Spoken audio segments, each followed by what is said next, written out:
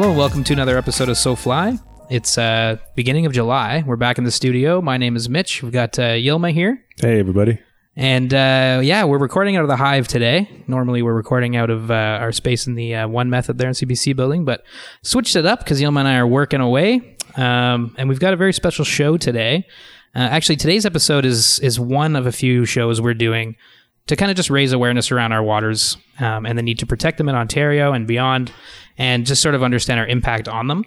More and more, I think, with climate change, with single-use plastics, we're understanding just how much of an impact that we have on our environment. So, we just had this idea to just kind of sit down and talk about our waters and our need to sort of be stewards and protect them. I think, we're a fly fishing podcast, so obviously we have an interest in our waters, not only because they give us so much in terms of fly fishing and activity and being on the water, but also just because they've moved us. I think they've changed sort of the way we look at life. Our rivers have had like a really deep emotional impact on all of us. I think, Yilma, you can agree. Yeah, absolutely. And I think all our listeners out there can also agree with that statement. So, it goes beyond activity. I think our water has really become a big part of our lives emotionally, and we're truly care about the water that we fish and the ecosystems and the animals within them. So for us and for anyone, it's, I think it's also easy for us to say it's important people take care of our water. Someone else will take care of it. Someone out there will do it. But I think more and more we're realizing just doing these podcasts that someone else is us. I think that, we've done an event at Patagonia last summer. We've met so many different people in the community, and people are talking about this need for change on the rivers. So yeah, this is part of one of those episodes where we're going to be talking about, water stewardship and the ecosystems. So that's why we're doing this. We're just dedicating these few episodes to guests who have either dedicated their life's work to fighting for our water or have a deep interest in protecting it because it's also moved them. Our guests for the series will include Eric, our buddy up at Temagami Outfitting Co., Eric Finkel. We're going to have Les Stroud on the show, otherwise known as Survivor Man. He's going to be talking about Temagami. And we have today's guest as well, who's Mark Matson. Mark, how's it going? Great. Thanks. Let me just kick the door right down. Please, yes. I started as a fisher, so. Yeah, you did, right? That's awesome. No embarrassment there. That's perfect, yeah. Mark, what's swim, drink, fish? Maybe we just kick it off with a little introduction to that. Sure. I mean, swim, drink, fish was a reaction to the no swim, no fish, no drink signs that we see all over the place, particularly in urban centers. So I was a lawyer. I started as a criminal lawyer and got involved in environmental issues. I grew up on a little place called Wolf Island, right across from Kingston, and I was just a outdoors kid who grew up catching minnows and crayfish and frogs most of my life. And and as it developed and I became a lawyer, I got really angry about those signs. They were more prevalent than ever, and I started understanding a lot of why these risk assessments were falling on the fishermen not to eat the fish or the people not to drink or swim in the water. And so anyways, I decided to dedicate my life to trying to take those signs down. So swimmable, drinkable, fishable water is my goal. Swim, drink, fish is building a movement of people who care about that goal, the gold standard of most of our environmental laws. And we're building a movement of people working for it. So that's what I do, and that's who I am. Oh man, that's awesome. We first heard about swim, drink, fish. We've seen posts on social. Fraser Waterkeeper we follow as well, and different organizations. So let's go back then to Wolf Island, where it all began. Then I mean, I think it's interesting. Like, what are some of your first memories of Wolf Island and Lake Ontario? Just falling out of a car after a 7-hour trip from Kitchener-Waterloo for 2 months of doing nothing but catching minnows, and knowing the rock that I could look at where I could see the dark little shadows above it, and finding that spot and catching minnows. That to me, I spent so many hours, and I had a lot of brothers and sisters and a lot of people down there, and it was an old family place, and it still is. Yeah. But my happy place was on the water and catching minnows and frogs and worms and crayfish. That was what I loved to do because it was in preparation of going fishing. Yeah, for sure. Do you remember your first fish? Well, I can't remember my first fish, but there's this famous picture of me, the Watermark Project, which was Gord Downey was a board member and a friend of mine I grew up with, and he he invented what we call the Watermark Project, which is that everyone has a scar that they can never forget about being around water, whether it's fishing or something that happened within their family that really scarred them and left them caring about water later on in life. So he calls it the Watermark Project, and we actually collect those stories and we post them and geotag them to their watersheds. Yeah. But, you know, we looked for a picture, and I was 12 years old. It was in 1973, which is relevant because prior to 2019 and 2017, it was the highest water on Lake Ontario. 1973 was sort of the epic flooding in early April and May on Lake Ontario, and I was 12 years old. And it was a Sunday, I guess. It might have been the Easter weekend. I think it was the Easter weekend. It was the only time we dressed up was to go to church on Sundays. But I had gone in my church clothes into the marsh, and I looked into the fields, and the water was so high, the fish were in the grass, and I was like, what the hell is that fish? And I freaked out, and I spent the next 4 hours trying to catch it. And when I caught it, it was a dogfish. Oh, no way. It was a bowfin. Yeah, and it's got the little dot. And I'm holding it up with my family in this picture from 1973. As Matt, who's here with me, knows, we blow it up into huge pictures, and it's called the Watermark Project. Yeah. But it was probably one of the most exciting fishes I ever caught because I thought it might be a Atlantic salmon that somehow escaped back into the river and came back into Wolfe Island and Lake Ontario after 20 years of the seaway. So that's what I thought. But no, it turned out to be just a, they're pretty cool fish. Yeah, they're pretty cool. Yeah. And a special one too. With a story like that. But, we were mainly smallmouth bass, pike. If we catch a muskie, that was like anybody caught a muskie that dominated the year. Oh for sure. What else? A lot of perch, and they're not around as much. The perch and the rock bass and the sunfish, but anyways, and the crappies. That was our thing. I've grown since then, and people have taken to me on more exciting adventures around the world, and now I'm into fly fishing as well. So, but that's where it all started. Oh man, that's amazing. So I guess where did the passion for water and protecting the waterways and the resources begin? Well, like I said, I grew up in Kitchener, which was a real factory town. Mm-hmm. And the Grand River was a forgotten river. Pollution was a part of our life, normalized. My father died when I was young. It was part of his Irish family on Wolfe Island. And so my mother really made an effort. We had 7 kids to stay down there and keep that as a place where we had access to go. But, I think it was particularly when I started working in the factories in Kitchener. I worked on the hog kill line at Schneider's Meats, and I'd kill 1,600 pigs a shift. And,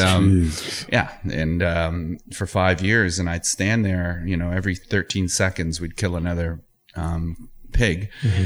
And I was put into the knife line because I said it. They asked me, what do you want to be? And I said, a lawyer.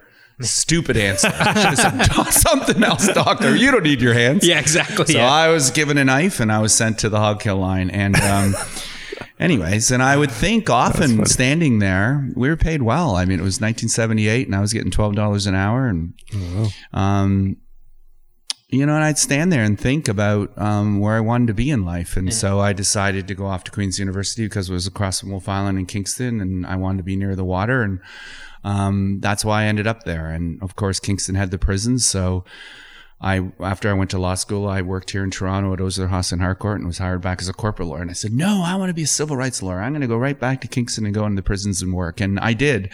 But by being there, that's when I started seeing condoms and tampons and needles floating up on Wolfe Island. That's when I started meeting my, the kids I grew up with saying, don't eat the fish from there. And most of the people saying, don't ever swim in the lake. And that's when, there was one guy who was convicted of murder who was a really close friend of mine, believe it or not, Lawrence Stocking. And I represented him on an immigration appeal hearing. And he was a young man, made mistakes. And anyways, he told me, and his family really said, you've got to do more of that environmental stuff. That's awesome. My mother watches you on TV. And I was doing some environmental and criminal. Yeah. And it just, at some point I decided, it was a lot easier to represent fish than it was to represent people. And I thought fish needed, they didn't have the money and I wasn't going to get rich, but they needed lawyers just as much as anyone else. So, that's where my love was. And then Robert Kennedy Jr., who had become a friend of mine, believe it or not, like he seems like a big name, but he'd become a friend of mine in the early 90s on a case I had done with the Cree. And he called me in 1999, 2000 and said, time's up. You got to become a waterkeeper. So I did in 2001. Wow. So, okay, what was the first step then into that foray into Well, there's so world? Many steps. Yeah. I mean, going to law school, falling in love with fish and water. But in terms of giving up my practice and doing this, it was just, Robert Kennedy's a very amazing guy. His father died at 14. My father died at 14. I don't know if either of us ever grew up. We're both like little Boy Scouts, and we could spend our whole day out in the field and on the water and fishing. And that's just the way it is. And I was surprised that someone that famous and that well known was that juvenile. But I realized it wasn't really that juvenile. It was really just he lives there and he still does to this day. And just saw him last week out in Vancouver. And I mean, he's still he can't get over the fish he caught when he was 14 years old. And so that was a big change for me. But to believe in someone, to have a mentor and a theory behind it that we need to give meaning and force to environmental laws. People are stealing from us. They're stealing the fish. They're stealing they're stealing our recreational areas, that this isn't right. The laws say it's not appropriate. So I came at it from that legal point of view. I can tell you I've changed my point of view since then. Oh, yeah?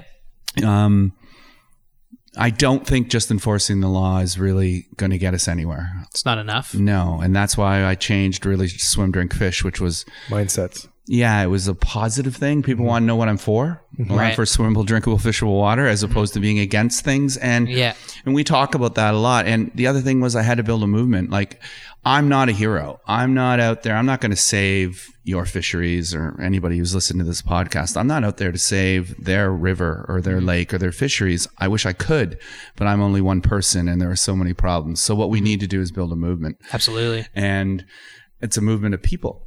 And those people have to work. And so along with my compatriot for the last 20 years, Kristen Tully at, Swim, Drink, Fish, we've built all these amazing platforms and tools now that are engaging people in water, and starting with recreational water, because that's the simplest. Fishing, swimming, boating, paddling, and really doing water quality testing around that, particularly with bacteria and E. coli, which are what are the concerns. And posting that on Swim Guide, posting that on Great Lakes Guide, these platforms we have. Swim Guide now is all around the world, 3 million people, 10 countries. We invented it for Toronto, but it just keeps growing, and the community keeps growing because they love engaging in the water and finding out. Everyone talks about not swimming in this water, but what is it that we're looking for, and how do I get the answer? And so when they actually engage in that, you guys should come down one day. We do it every Tuesday and Thursday here in Toronto. You can learn how to take the sample, how long it takes. Then you see the results, and then you go, that's great. I got to bring one. So that's simple. And as we engage people, they get really involved. And from there, they go on to become voices in incredible ways. They learn other things. They learn about fisheries. They learn about metals and, PCBs. They learn about polyaromatic hydrocarbons. They learn about, these new fish retardants. And they don't have to be angry. They don't have to be against anything. They just have to really represent what they love. And by doing that, the results are incredible. So that's why I shifted. I'm building a movement, people working for it. And the results are incredible. I mean, we just saw, I know it's a fishing show in Kingston and Wolf Islands where I learned to fish, but the Gord Edgar Downey Pier in Kingston, we helped fund some of that. Well, that was a city that we grew up in. You couldn't swim in the Kingston waterfront. Just in an weren't urban area. Supposed to swim. No, just like so much of here. Yeah. And the cities didn't want the liability. So we prosecuted them for their landfill. We tried to prosecute them for their sewage. Eventually, the head of the Kingston utility, a guy named Jim Keach, said, listen, why am I fighting these guys? I agree with what they're doing. So he came up with real-time monitoring. They invested in their sewage treatment plant. And then they did a waterfront restoration. And just before Gord died, I said to him, we had money from the W. Garfield Weston Foundation. And they said, pick iconic projects, ones that'll make all the difference for swimmable, drinkable, fishable water. And I said, that one will, because it's an urban center with tons of kids who grow up who think they can never connect with the lake. And if we can build a pier where they can go and feel safe and jump in and experience what it is to jump in the water, and, you know, and fishing as well, and just getting out there and feeling like it's theirs, we can make a huge difference. So, and then I asked Gord to give his name. It all came together beautifully. The architecture, Cormier from Montreal did a beautiful job. Yeah. And, 60,000 kids last year went swimming, and I'm sure it'll be a couple 100,000 this year. And every city's now going, why don't we have urban swimming piers? Like Toronto, the freshwater capital of the world. Yeah, exactly. Why don't we have an urban swimming pier off Ontario Place? Yeah. It is crazy. And insane. that's where you're going to have your first experience of wilderness in this lake. Yeah. And see the stars. An incredible lake. Yeah, incredible it's lake. incredible. Yeah. Didn't see how many pike are out Oh, there. Just from a fishing standpoint. We get those it's awesome pictures too. of those guys catching the pike in the harbor. yeah. Oh my It's incredible. God. They look Yeah. like they came from the Yukon. Yeah. I know, it's true. I was just talking On to paddleboards. Yeah. So I know this is, I'd love to talk to you about fly fishing, but I just wanted to let you know a bit about how I got to where I am. No, absolutely. I mean, we're here to talk to you. I want to dive into it a little bit more, even just because I think, like you said, this is another reason why we're doing these shows, is because I think the more we get into the fly fishing community, and also it's not just people in the community. Like, I think the idea of like I said earlier, single use plastics is starting to come up more and more. Where you go to the river and you're fishing, and sometimes you see more garbage than you see fish, which is kind of insane. And I think more people are realizing that, and people are anglers, just regular anglers they're just fish. They don't have a podcast. Don't own a fly fishing store. They're just fishing. They come off the river with a net full of garbage, and they post a picture on Instagram, and it's starting to build a little bit more awareness around it. And I think your point about having a collective movement is the only way forward. It's 100% true. So another reason why we're doing this is to sort of start trying to like usher in some kind of, just get people talking about it and thinking about it more. But knowledge. I think there's a lot of ignorance behind the subject. So this is one of the things that could educate them. And the pier was one thing I did want to talk about, just because great. I think it's an awesome project, and 100% I think it's something that more places need. Like, I grew up in Ottawa, similar kind of thing. The Ottawa River was always too dirty to swim in, or they'd have these advisories that seemed like they were happening too often, where it's like, oh, E. coli's too high, can't go swimming. And Ottawa's got a really cool thing. Meredith Brown, the Ottawa Riverkeeper. First of all, they want to build a really great river house. And I think that's really cool. I hope that happens. But they've got this cool thing. And Kingston has real-time monitoring on its website where you can tell when the sewage is discharging. yeah, But what Ottawa did is they put a red light, like a hockey light in the goal. like a goal, yeah. When the goal goes on, the red light goes on. yeah. When the sewage is going in the water, the red light goes on. Okay. So I would love that here in Toronto. Yeah. It would like send Torontonians, what? Yeah, We've got red lights at all these different pipes. Terrify everybody. That was one of the recommendations we made to the Minister of Environment recently from our harbor monitoring reports here in Toronto, is that we need more awareness. We need more transparency.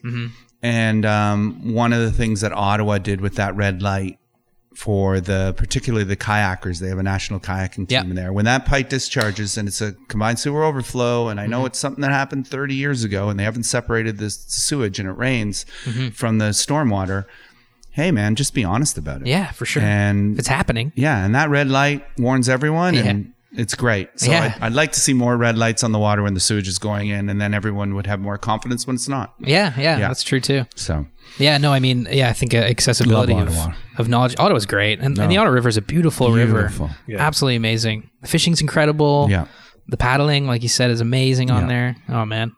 But when I came to like Ontario, like towards southern Ontario, because I moved to Toronto about 5 years ago, and but when I was a kid, Lake Erie, I remember dead fish on the beaches, but people have come together to try to change that, and obviously things have gotten better over time. But I think just the pier, to your point, like has an amazing ability to inspire people at a young age and start that sort of stewardship and early, connect right? them. Yeah. And so the number one question we had for the last 20 years is, can I swim in Lake Ontario? And a lot of, but whatever, those kids who experience that pier in Kingston will never ask that question again, and they'll be part of the movement going forward. So that's great. I think, in recreational water is one thing, fishing is recreational as well. And, for you guys, obviously, and me, that's how I was a swimmer and all those other things, but it was fishing. Yeah. That's what meant so much. And I know there's catch and release, and a lot of that, believe it or not, was a lot of it was sort of like false charity, which they wanted you to catch and release, not just because you were part of the conservation movement, because they didn't want you to eat the fish. Right. And so there was a bit of false charity because behind they were it. just sort of, they weren't edible in a way. Right. Right. And they were worried, and so they were encouraging you to do it. And so that bothered me too, and particularly when I was in the north and indigenous communities and stuff, and I saw the mercury in the fish, and I was like, oh my God. Yeah. But, to fall in love with fishing and fisheries and have water literacy and understand the fish and the migration periods. Yeah. Like Lake Ontario, 40% of Lake Ontario's biomass was made up of American eel prior to the St. Lawrence Seaway. They're almost extinct. They're still there. I know they catch them off Toronto Island still. A lot of people, when I was a kid in the 70s, American eel still bundled up. Yeah. The indigenous community, they were easy to catch and live off because you could put them in the bowl, but or in the bucket and eat them. But do Ontarians realize that the American eel lays its eggs in the Sargasso Sea off Bermuda, and then only the females come into Lake Ontario. The males go over to Europe, and they live here for 20 to 25 years and then go all the way back out the sea to lay their eggs. Like, this is an exotic animal. Yeah. It's the third most expensive fish on the Japanese fish market in terms of eating. And, the salmon does the opposite, of course. The salmon comes off the ocean, lays its eggs, and either dies or goes back out. But the American eel is such a funky, interesting, iconic fish for Lake Ontario. It couldn't get beyond the Niagara Falls, so it didn't go to any of the other Great Lakes. It was just Lake Ontario's fish. Super cool.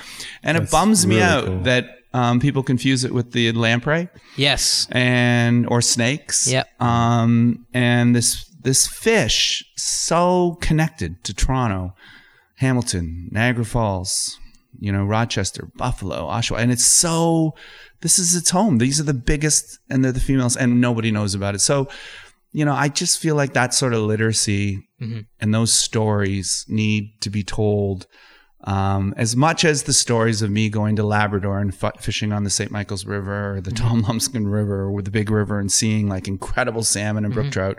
I think there also are a lot of magical stories right here on Lake Ontario. And if we care deeply enough about it, we could restore it, because they'll come back. Yeah. It's not like they're gone. It's just whether we care enough to allow them to swim back up the river and back out. So what are some of the main problems facing, I guess, that the population of American eagles? The Seaway. The Seaway is the biggest thing. The dam. Yeah. The Moses Saunders Dam. Yeah. It particularly hurts them on the way home, because when they go out, they want to go out the fastest water, which is through the turbines, and they get nicked and cut, and then they never make it. Right. So what's happened is in the late 60s and the early 70s, when I was down there, we saw all kinds of American eel. The Seaway didn't affect them at all. But the truth is they live here for 20 to 25 years. So we weren't going to see the damages until the late 80s and 90s. Wow. And now we've watched their disappearance. So we work with OPG. I mean, OPG didn't mean to do any of this. I mean, I don't think anybody wants to pollute. No. But we all do. So let's just face up to it. I think it's a good point. Yeah, and we all have to do better. And so let's not go around and I'm not here to scapegoat anybody. I'm just looking for those who are willing to work towards a swimmable, drinkable fish future. That's my movement. And there are lots of ways now that they can figure out ways to get the fish to bypass. One thing they're doing is commercial fishermen can no longer sell them.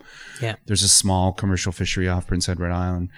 If they catch the fish, they keep them in a bucket and they drive them up to Cornwall and they throw them on the other side of the dam and they get $25 a fish. It's a big job driving the fish up above the dam. I mean, I've heard of that activity, but but it's they care too. I mean, I don't know. Yeah, it's cultural, right? It's a lot of this stuff. Most of the fishermen I know in Lake Ontario now, the commercial fishermen, they don't make any money. It costs them more than what they're making in terms of keeping their licenses. The perch are disappearing. The crappie they get some money for. They're trying to pay them for pike, but they hate selling pike to commercial markets for pennies. But it's part of their life. It's part of where they hang out with their family. It's part of what they do in the spring. It's part of getting them out in the water. Yeah. And and they're going through a hard time right now. And so, I think it's terrible that a great lake like St. Lawrence Market was built to sell fish from Lake Ontario. Yeah. You can still go to the market and see where the boats used to pull up in the back. Oh, really? I didn't still know. got the piers. Wow. Oh, yeah, they do. And Yeah. you can't buy a fish from Lake Ontario at that market now. Yeah. Yeah.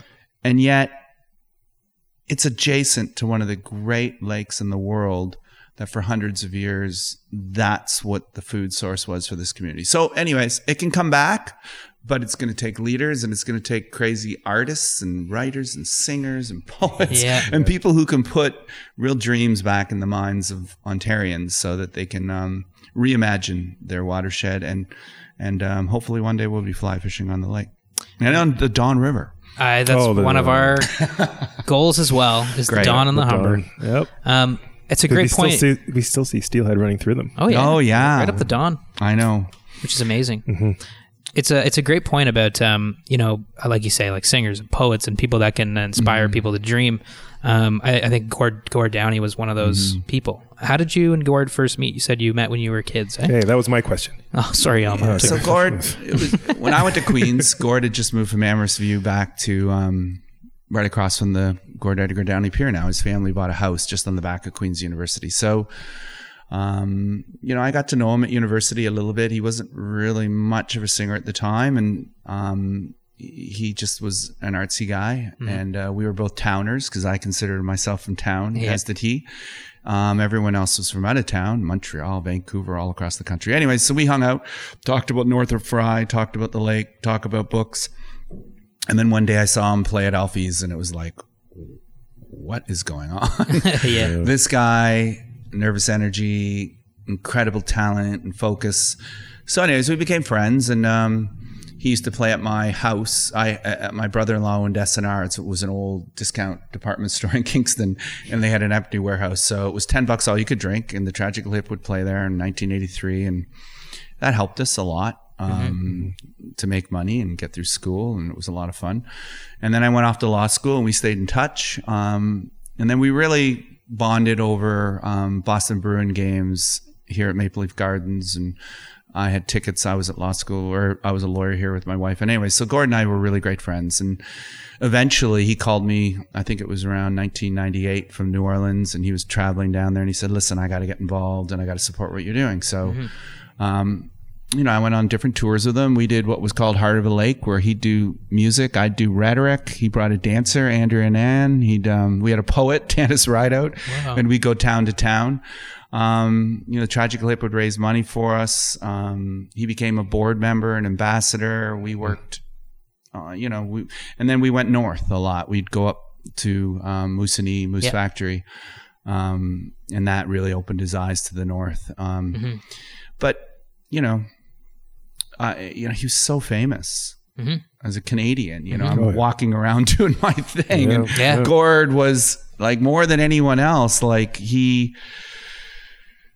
just represented so much about who we were and what we thought about, and yet he was just a friend on the other hand. And with his 4 kids and wife, and just like the rest of us, biking around Toronto, and nobody saw him. And we did a lot of we just hung out a lot, and I watched that fame grow and grow. And then the tragedy when his father died, the next day he had the seizure, and to have the brain tumor and the first tumor removed and the next one removed, and then to be so focused on going on tour across the country and bringing everyone together, including all of us and our work and the Indigenous work. And Gord was, he represents something that he always did. Wasn't just at the end, but he really was the driving force behind Swim Drink Fish, Waterkeeper. Kristen and I at our work, he went to every case, to every hearing. He would get out there and write about it, do poems about it, raise money for it. He was never the celebrity. He was always, but he was always there. And that meant the world to our work and everything we did. And I taught him how to fish. I took him north and we fished and we fly fish, and and he just loved it so much, and he wanted his children to learn how to do that. So Louis and Clem and his daughters, they really learned how to fish up on the Onakwana and the Abitibi River. And, that meant so much to him. And he grew up, not necessarily having all those. He didn't feel like the lake was his. he thought it belonged to the polluters and other people. And when he realized that really, he had a role, I know how this radio show started, and I love radio, and I love that you started this way. But when you said, yeah, like these are your rivers, these are your places. And if anybody's going to do anything about it, you said, fishermen are the first to step up to the plate. And I think Gord felt that musicians are the first to step up to the plate. Yeah. And I know poets have said to me, poets are the first to step up to the plate. And I'm like, lawyers are the first to step up to the plate. So we're all competing, and I like that competition. Yeah. And it's true. If we're going to have swimmable, drinkable, fishable water, you have to step up to the plate. It's can't be left to someone else. Absolutely, yeah. So you and Gord, you went fly fishing up north. Where how was that? What was that like? You said you were on the Otonabee River. Well, you guys fly fish. You know what it's like to fly fish with a guy in black boots, cut off jeans, a jean jacket. My God, he's getting burnt. The bugs are killing him. Yeah. I'm trying to tell him that, I know, that's how you dress normally, but this is going to be different. Yeah. Anyways, and then catch a fish. But he got better. Yeah. A lot better. And it was just fascinating. It was beautiful. We all end up at the same place, don't we? Around a fire late at night. And there's no one better to be around a fire than with Gord. Whether he was just reciting poetry or reciting, or he would sing songs. I never wanted him too much to, because I didn't want people to force him to do stuff. But if we were alone and stuff, So it was really great, memorable, things I'll treasure for the rest of my life. But we caught some great fish. We caught a lot of fish. And luckily we were out with William Tozer, who's the great hunter fisherman up in the area, and he was doing most of the cleaning. Right on. Perfect. So that helped too. That is very handy. Yeah. I didn't want to see Gord with a knife trying to clean a fish. Why not? Absolutely. So well. So what about the other side of your fly fishing life then? We talked a little bit before the show about Labrador. Can you take us through some of, I guess, your fly fishing background? Yeah, sure. Rob Steele grew up in Gander, Newfoundland. His father went on to create Steele Communications. And then Rob, he's just become incredibly successful. And his father was a good friend of, what's the name of the airport in St. John, Newfoundland? St. John's Airport. Oh, starts with an S. I'm going there next week. Can't remember. Anyways, he... Oh, no, that's Halifax. He began Canadian Helicopters Corp., which became the largest private helicopter company in the world. Oh, wow. Man. Anyways, I'll remember in a moment. So Rob's dad had Universal Helicopters with 70 helicopters, and Canadian Helicopters Corporation has, and the airport's named after the guys started, and I should remember in a sec. I don't know how many they have, and they're still hugely successful. Rob's family ended up selling Universal to the new Indigenous provincial authority in Labrador. But both those companies started by their fathers and their love of fly fishing. Oh, wow. So really? the only way into Labrador Yeah. was to hire helicopter pilots to take you in. So they were flown in, and their love of fly fishing, and they saw these helicopters and thought, Yeah. wait a second, there's a business in this. Yeah, for sure. But it was all about the fly fishing. So Rob has Tom Lumscombe Camp. He also has St. Michael's Camp, both on different rivers. There's I think there's Eagle River, Big River. I mean, Labrador is incredible. It's like so vast, and there are these incredible rivers, and in these rivers are huge runs of salmon and brook trout. And we'd see wolves, of course. We'd see lots of bears, lots of moose, very few people. The Indigenous communities there were far and few between because they were at the end of the points, right. And we'd go up in the rivers. And I'd never, to be honest, I can't even remember I'd ever been in a helicopter before I went there. Yeah. And we'd be landing on rocks and jumping out with our fishing rods and fly fishing.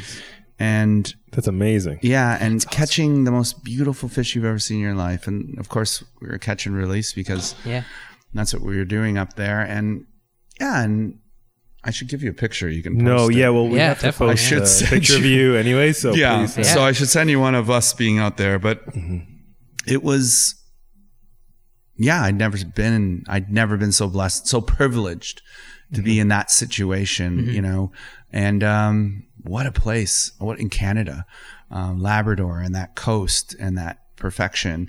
And then right off one of his places in St. Michael's Camp, he has the Puffin Island. There are puffins flying around. There are icebergs going by all up and down that channel that would come into Hudson Bay, you know, and across would be Greenland. Who knew, right? I hardly had been, I think I'd been to Newfoundland as a child twice. And so it was really incredible. And when we fly around the helicopters, we see the whales and all the other things, but it was the salmon that really drew everybody there. And it was the salmon and the fly fishing, the actual fly fishing, that truly made it magical and what you dream about for the rest of the year, to get back out there and just to stand on that same rock and start casting your fly and let it float over that hole that you already know exists, and you know that fish is there, and to have that fish, you know, pull on your on your rod, and you know, just beautiful. Now it's a super wild place though, right? Like there's not a whole lot of stuff going on out there in terms of, you know, like just human activity, right? No, I wouldn't want to be there 3 months later. I don't know what goes on. No, it's completely wild. I mean, they only go for 6 weeks. Most of the camps are open for 6 weeks. Other than that, it's a pretty isolated area. Davis Inlet's just up there. You know, you've got that big Voisey mine development, which is in the north.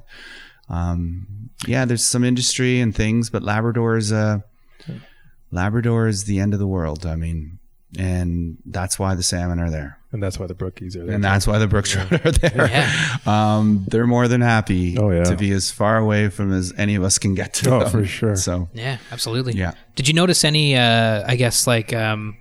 problems with the rivers out there in terms of like water stewardship or anything like that? Or not that we were on. I mean, we didn't get far enough. You know, I heard the stories. Yeah. The Grand River, Happy Valley Goose Bay, and the big dam going on the Grand. But we didn't get up in that area. We have a river keeper up there who's working and she's a fisher. Awesome. And she does a lot of camping and kayaking and tours up there, and she's really trying to connect people to the waterfront. But what I saw up there was just pure, you could drink the water. It was as pure as you've ever seen in your life.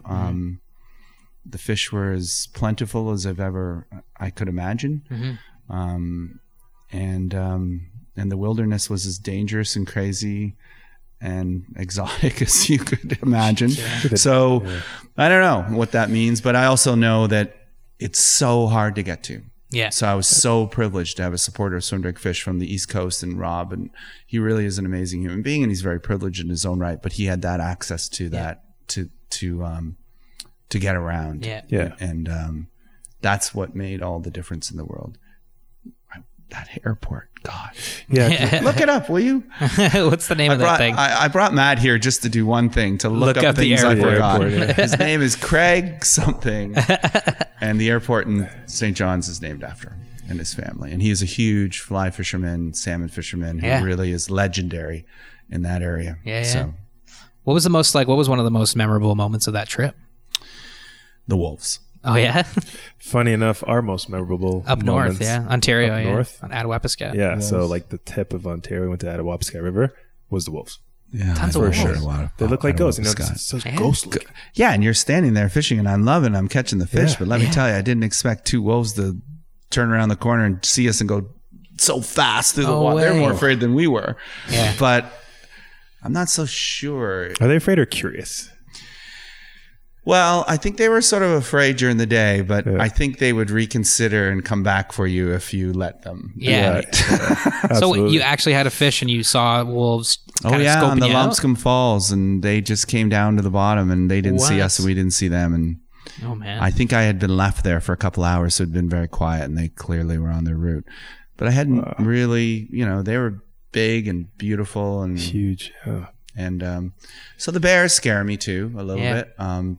So the bear, I mean, I think you and I could be friends. I mean, that's... He was terrified of the terrified of bear. I wasn't even terrified of the wolves. And funny enough, I love the wolves because they kept the bears at bay when we were up north. Yeah. So I'm sure they were doing sort of the same for you at that particular instance. Yeah, I mean, the bears create this crazy excitement too, though, that you're always aware and trying to do your thing. So, a lot of bears up there, though. Yeah. And of course, what they say is the moose is the most dangerous of all. That's what they do say. Yeah. Yeah, especially like, what is it, during the rutting season? Ornery. Right? Yeah, Ornery. and they'll charge you. Yeah. Especially when you're out taking a leak in the woods after you go back up there. They say, "Oh, they hear that and they'll come." And so I'm like, I don't even know if that's true. They could be just scaring me. Yeah. It's like when I was up north, there were all these guys from the States coming up, and Patrick Madabi was just telling me this story yesterday that he took Americans fishing 35 years ago up at Manitoulin, and when they wouldn't catch fish, he said, well, it's because in July the pike lose their teeth, right? So the guy was back up with his new girlfriend this year, and he was coming up fishing, and he was saying to Patrick, oh, well, when they don't, it's the pike lose their teeth. And he goes, you still believe that 30 years later? Like, are you crazy? We were just... Oh my God. Pike are losing their That's why they don't, that's why they don't bite in July. Amazing. That's funny. But I love those stories too, because I'm also a bit ignorant and go into these crazy, amazing places. And I'm sure I would believe any story anybody told me to. And when you hear those stories later in life and those fishing stories, it just makes it makes me laugh, but it's just great. Yeah. So, I mean, okay, so you've been fly fishing. So based on that experience, what kind of advice would you have for us as water stewards in order to keep being stewards of our rivers? I mean, I think the most important thing, and, I'm doing this for 30 years, is to really don't ever accept, don't fish, don't swim, don't fish, drink signs. I mean, those are put up to keep you away. Mm-hmm. We put them up because we say, oh, it's dangerous. You shouldn't eat that fish. You shouldn't go swimming in that water and stuff. And okay, temporarily. Mm-hmm. But don't put them up to push us away forever, because what we're really doing is, we think we're protecting people, but what we're really doing is pushing them away for life. Mm-hmm. And so every kid, everybody in the city of Toronto who no longer knows that Lake Ontario's their drinking water, no longer knows what fish live there, no longer has a connection to, the weather and the wind and nature. And they don't have some rich uncle or parent who's sending them up to camp to sort of experience it. Yeah. You're losing a voice forever. And so I think it's really important as fishermen, particularly, that we, don't get pushed around, that we demand the best, and we recognize that this is a really important cultural icon. This is a part of being Canadian, and this is something that we do want to protect. It's not something that we're prepared to sacrifice. And with technology now, I mean, restoration is a beautiful word. A lot of the mistakes we made are not permanent. Mm-hmm. Yeah. It's amazing how quickly things come back. So succession, I guess. Yeah. Right? So don't let anybody confuse you. Oh, that happened a long time ago. It's never going to come back. What are you talking about? You could have salmon and pike and habitat in the Toronto 9 rivers again. All of them fresh, beautiful, cold water spring fed from the Oak Ridges Moraine, running through our city. They can all be alive and well again. Yeah. We can have a lake where we can eat the fish again. So I feel like they say there's more fishermen than golfers. Thank God. Amen. Well, I'll work on the golfers later. Yeah. I think the fishermen sometimes get pushed into a corner and they feel sometimes that, they have to be more conservative, and they have to be more, they have to be less, advocates and more rational, because they see around them all these crazy people running around and being against everything. No, there's nothing wrong with being for something. Yeah. And I just remind them of that. There's nothing wrong with stepping up for what you believe in. I get it. You don't want to be a person who's against everything. You recognize modernity and where we're at, but give it a second thought and think about what you're for, and don't be afraid to represent. And if you're for fisheries and habitat and connection to water and clean water, that doesn't make you a hippie. Yeah.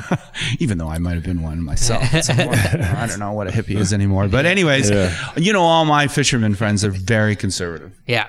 Yeah. And they're also great people and big hearts. Mm-hmm. And so when I say I'm an environmentalist, it can get people, a little worried. Sure. But then they get to know me a little bit and recognize that, my roots are the same as theirs. And it's just a matter of getting over that hurdle. Yeah. That Yeah, being absolutely. protective of fish and fisheries and being for clean water is not Exactly, a yeah. radical idea. No, and I think the idea of swim, drink, fish, and the ability to eat a fish from the river is something that no angler across the fishing community can argue with. I think, like we like to practice catch and release, but we're not opposed to keeping fish at all. We've done it, and we know lots of people that believe completely in catching fish and that you should be able to just hunt for your fish and keep the fish from the river. So I think what we're all kind of fighting for the same thing, and I think that's another reason why we want to kind of do these episodes is to pull it together and break down those barriers of like, environmental activists, sort of hippie people, and then the conservative, hunter fishing people. It's kind of these titles we give ourselves. It's all kind of bullshit in a way. Yeah. Well, I'll also say I grew up a hunter. Yeah. I still hunt camps, and Ducks Unlimited was, something that I was very proud of as a young kid, and I still am. And they were the biggest water conservation group that ultimately grew out. They were the most environmental group. Mm-hmm. They're afraid of that tag now. Yeah. I think it's unfortunate. What is it that freaks them out? Gun laws. Right. Yeah. Right. Yeah.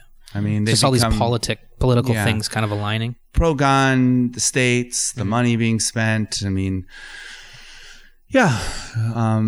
being afraid that someone's going to take away their right to go duck hunting or to go fishing, and whether that, that's not true. No one's doing that. And anyway, so it's very unfortunate. And I still believe in and I know their fathers, many of them who aren't alive today, would be rolling in their grave to think that their kids aren't standing up for the conservation ethic that was so essential to the original purpose of Ducks Unlimited. And so I still see hope in those organizations, and I love them deeply. And, and the fishermen, I think we need to start having inner city kids again feeling safe about going in the water in our cities. That's what the Gord Edgar Downey Pier, and I'm hoping Toronto will have one off Ontario Place soon, and Hamilton and everywhere else. And I'm hoping new Canadians can experience that and not feel like, that they are part of the Canadian culture as well, and they can go down there and feel like I call it an art installation for them. And I say, you should go down there and experience this art installation. You jump in this cold water and you feel this crazy sensation, and you'll sink and die if you don't start flapping. Yeah. Oh, great.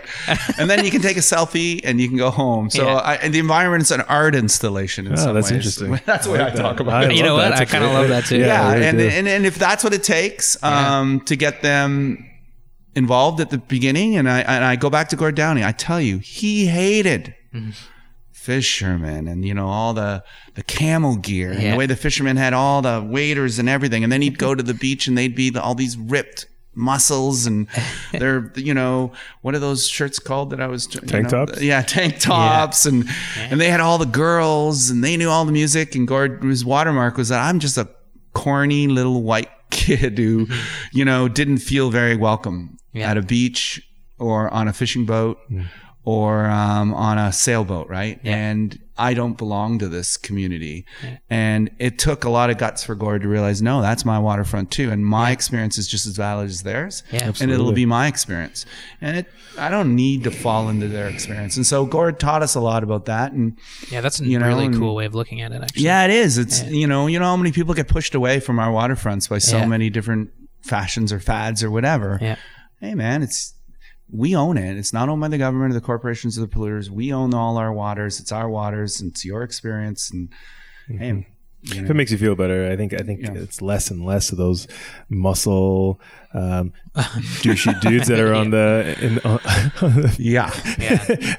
I actually think I feel a lot of hope for the new generation that's coming up. There's a lot of inclusivity and I think that perspective Gord shared though about it belonging to everyone. Yeah, that's what I'm saying. You can print your own thing is a beautiful thing. Absolutely, and I think what I'm saying is our new generation now are realizing that they can do that. I agree. Maybe some of them. That's the hope. Absolutely. I mean, and I think in the urban centers where most people live, that's where we need to make the most effort to give them that connection, because they're not going to know. They're not going to run a charity like I do and know some guy who's going to take them on a helicopter. They might not get into some of these northern areas. They need to start here. And this is where they learn the basics about living on a Great Lake. And this is where you learn about weather and temperature and depth and water and fisheries, and it's right here. Yeah. It's right there. Well, I think making it your own though is a huge. Yeah. I mean, because Gord. It's funny because when he's saying about the stars and Bob Cajun, everyone from hunters to hippies to left, right, whatever, we're singing along. So Oh, yeah. I think it's something to be said about doing it your own way and running with it. And I hope to see that more too, for sure. Get the name of the airport, eh? Craig. Dobbin. Craig Dobbin. That's Dobbin it. Airport. Yeah. Yeah. So Craig and his family, they started Canadian Helicopters Corp, and it's called the Dobbin Airport in St. John's, Newfoundland. And he was a fly fisherman. So awesome. And that's what built his business, his love for fishing. That's super cool. Yeah. So apart from, I guess, Lake Ontario, what are some special other places in Ontario that you hold dear? Well, I'm the Lake Ontario waterkeeper. I started here, but swim, drink, fish is it's all over the place. We run Fraser Riverkeeper, North Saskatchewan Riverkeeper. We have a camp up on Camp Anaquana on the Abitibi, just south of Moose Factory, Moosonee. We run Swim Guide, Drink Guide. These are platforms that give you information about whether you can drink the water, whether you can go swimming in it. Watermark, where we collect the stories that are basically the evidence. That's what I think of it as. That will protect water bodies going forward. So if you fish on the water, you swam on the water, you don't think of it as evidence, but believe it or not, capturing those stories and geotagging those watersheds going forward are what are going to protect them. Yes, so we have that project as well. That's an awesome way to look at it, actually. Yeah. It's sort of like a historical evidence of what the river once was. Yeah, so that nobody can come in and say, hey, there's no value to this water. Yeah. What are you talking about? You got this family. Yeah. And so we are trying to populate the entire country with these stories. Yeah. And very much encouraging fishermen who go to these areas and see things and have these stories that are so important to them, but making sure that those stories are somehow archived on those watersheds. So that's our Watermark project. The Watermark project, by the way, if you haven't seen what it is, check it out online because it's super cool. There's tons of stories on there from all over the place, all over Canada about different rivers and things like that. We'd love to contribute to that. We went to the Attawapiskat last July and we I took can't a believe ton you of went content. to Attawapiskat. That's It was so the awesome. best. It was the best. And talk about It was the best. just pristine river. That's And did you fly into Fort Albany? we flew into like a cabin in the middle of the Attawapiskat. So you landed on the water. Yeah. landed on the water. From Hearst. From Hearst. From Hearst. Yeah. Oh, wow. Yeah. And our guide was an Indigenous fella from Fort Albany, actually. Oh, wow. Yeah. He was Why? guiding there for 40, 50 years. Yeah. It was amazing. But the river was just like, we drank all our water from the river the whole week. We caught fish that just a crazy amount of fish. Like You just catching ridiculous. walleye? Oh yeah, crazy walleye. on the fly, top water walleye. Wow. And we ate some of the walleye because we caught It's so unheard many, of. and they were, Oh, yeah, they they're were great. delicious. Delicious. Cleanest fish like I've ever had. It was, it was amazing. Yeah. But one day that could come under threat, that river too, right? Because why not? Well, you were on the Albany? Attawapiskat River, yeah. The Attawapiskat. Oh, right. Down so you're in from- Attawapiskat. down So it's a from the smaller Attawapiskat. little tributary. Is that a tributary? It's a pretty that's a pretty main river. It comes out of James Bay. Oh, and it runs around that little. Yeah, because kinda goes the like, Albany comes out at Fort Albany, right? Yeah, yeah. So the Attawapiskat's the one that comes. It's just from the below south. it. Yeah. yeah, Yeah. yeah. Amazing. So I've only been there Beautiful once. I was there with the Tragically Hip when they went up to do a concert in Fort Albany in the middle of the winter. river. Yeah, And I know that Attawapiskat and Fort Albany are like incredible place. And I knew that the Albany River is the last Ontario free flowing river. yeah. It's the last one we have in the province. Oh man, So it was all the amazing. others have dams just for your Everything else is dammed up. in Ontario. Yeah. Wow, jeez. So the Attawapiskat is that's beautiful. That was great. Well, one day I'll have to get you up to Camp Anaquana. Oh man, totally. It'd be amazing. Talk about a podcast. Yeah. Do you have a lot of black flies and mosquitoes when you're there? Oh yeah. Well, once you're on These the guys- river, yeah, we're fine. it was fine. Yeah, it was fine. It could have been worse. We It could have expected been worse. Yeah, we expected worse. I think, maybe because it was really windy, Yeah. that helped. And Oh, that's good. Temagami is probably Oh yeah. speaking of an Ontario a beautiful wilderness, The bugs. They have bugs. They take you away. Oh my God, Wicked. they take me away. I flew for the first time, actually. Makes you feel really Bugs picked you right up. makes you feel like you don't ever want to be a moose. Oh, No, man. I don't know how they do I don't it. know. Yeah, that's crazy. Don't know how they do it. Thanks so much, guys, for having me on, by the way. Yeah, no. And I love radio. Kristen and I did 100 podcasts. Oh my God, really? Called Living at the Barricades, in the 2000s. And but then we had to focus our attention on building these platforms, Swim Guide and stuff. So we put all our money into building these new platforms that would give people this information about water quality. So, but I miss the days of doing radio. Is that stuff still live for people to find it somewhere? Matt? Yeah, I think it's all on Apple. We were doing really well. Oh. We did on weekly. SoundCloud, rad. Yeah, it's on SoundCloud. We'll post that link in the show notes too. But it would have been perfect to have you at the CBC building, though. You know, I apologize of our workload here, but I mean, I prefer to be here. I don't know if the listeners know that, but I actually have a beer on these great big wooden tables, and it's so light. Yeah, and I don't feel like I'm selling out by going down to the CBC. That's right. I don't know. That's right. Nice. I love the CBC, but I'm worried. Worried about its future. So. Yeah. No, I understand. So we have 5 questions actually on the show that we ask every single person. Before we let you go. Great. We have questions. Everyone on 5 questions. And they're very fly fishy questions. So we'll start with number 1. And take your time answering them. It's not like a buzzer beater thing. So this first question is, what is your favorite fish and why? Wait. Before we start, can you please introduce the segment correctly, please? Oh, yeah. This segment is called Mitchie's Fishies 5. There we go. My name is Mitchie, and there's 5 questions. And they're all fishy. We go all out on this show. Right. All out. I have a segment, but we won't do that today. Anyways, continue. And I'm not going to be difficult and say, how can I pick one? Yeah. So, Oh, yeah. Do anything you want. But what is your favorite fish and why? Really hard. But truth be told, and I'm not going to pick mammals, whales, and dolphins because they're not really fish.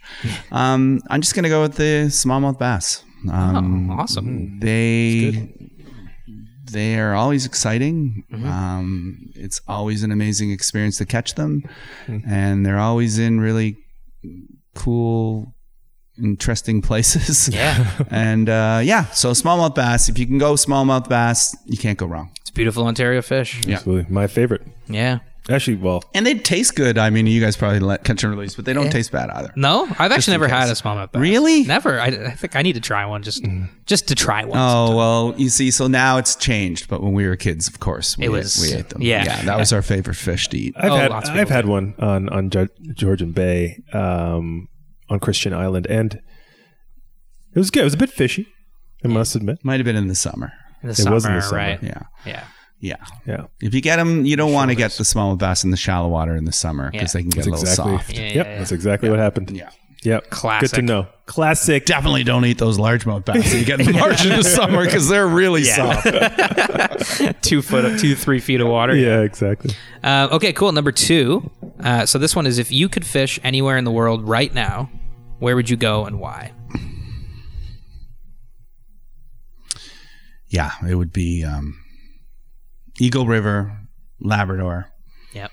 And it would be to go back to my favorite spot where I fly, we're fly fishing for salmon. There's nothing like it. It's just extraordinary. It sounds amazing.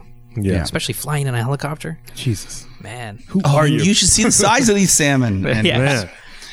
They're beautiful. And they're silver and they're gorgeous. Yeah. Atlantic salmon. Yep. Number 3 is, what is your best fishing memory? Yeah, that's easy.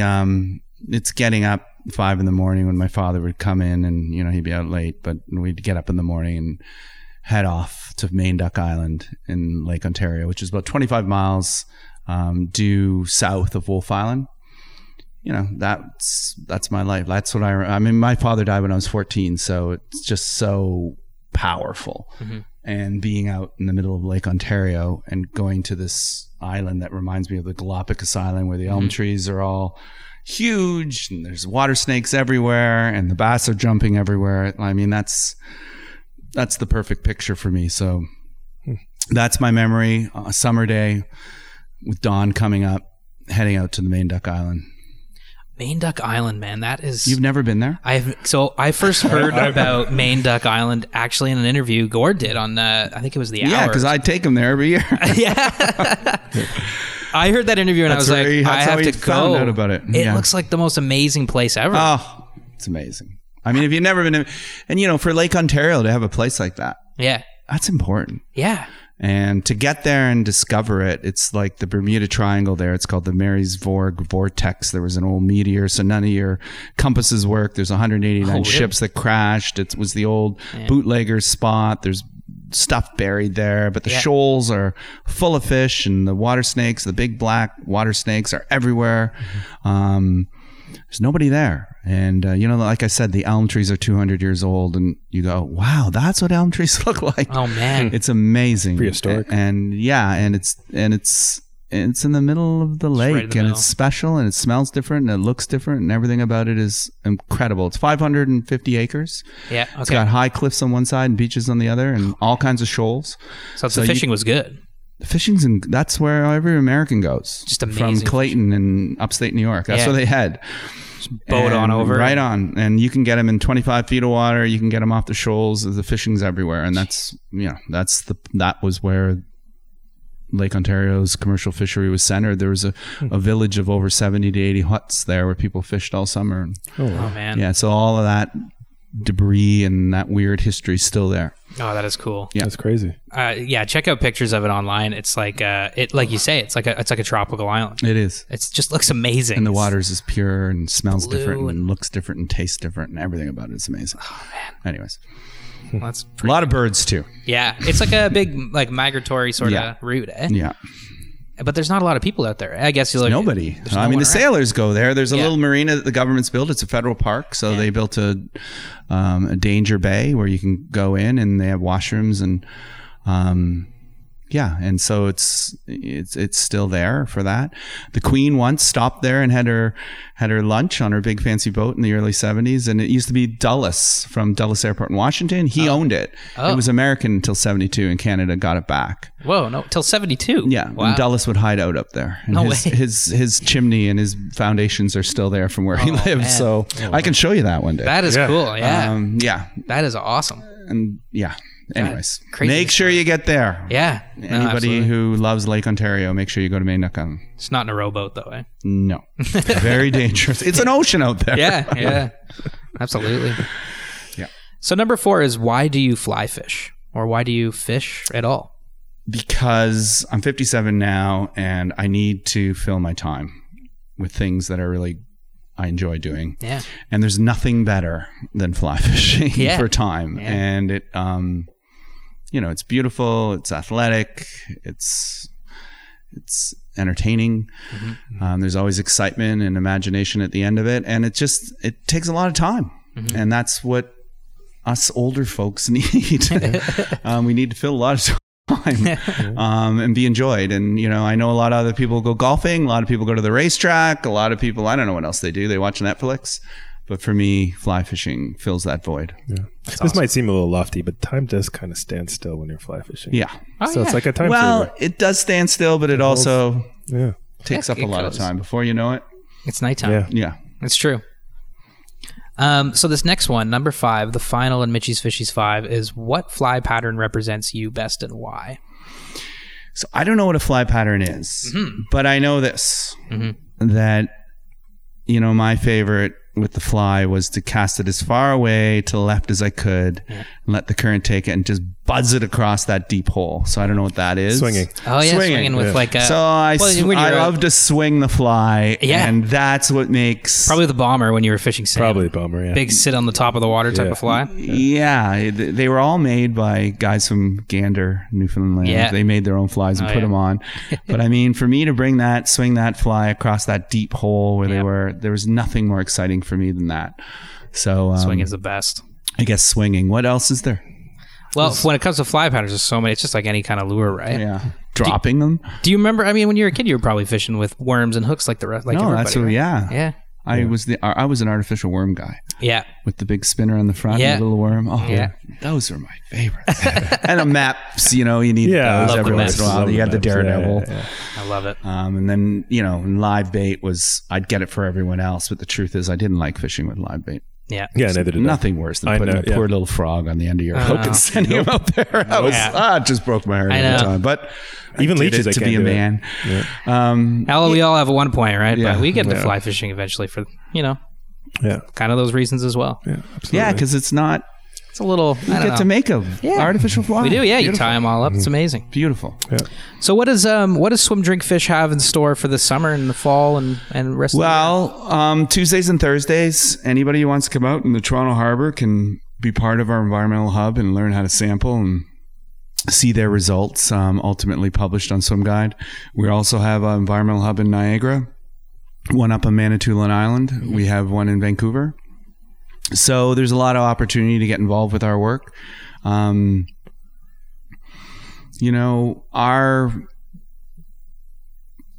legal work, we don't need that many volunteers for, because it's a very difficult, it's a different area. It requires professionals. Yeah. So in terms of engaging the public, citizen science, sampling, monitoring, if you want to get involved, just even in your neighborhood, Swim Guide's everywhere. Mm-hmm. We update more than 8,000 beaches around the world every morning. It's a free app. Nothing, we don't charge money for anything. So if you just want to go to www.theswimguide.org or go to Google or what's the other one called? Apple. Yeah. And then you download the app. You can see all the beaches, see the water quality, see how they chart, see how they've done over the course of the year, take photos for us. If you see pollution, send it to us on that site. Get involved, learn how to take control of that waterfront yourself and help protect it.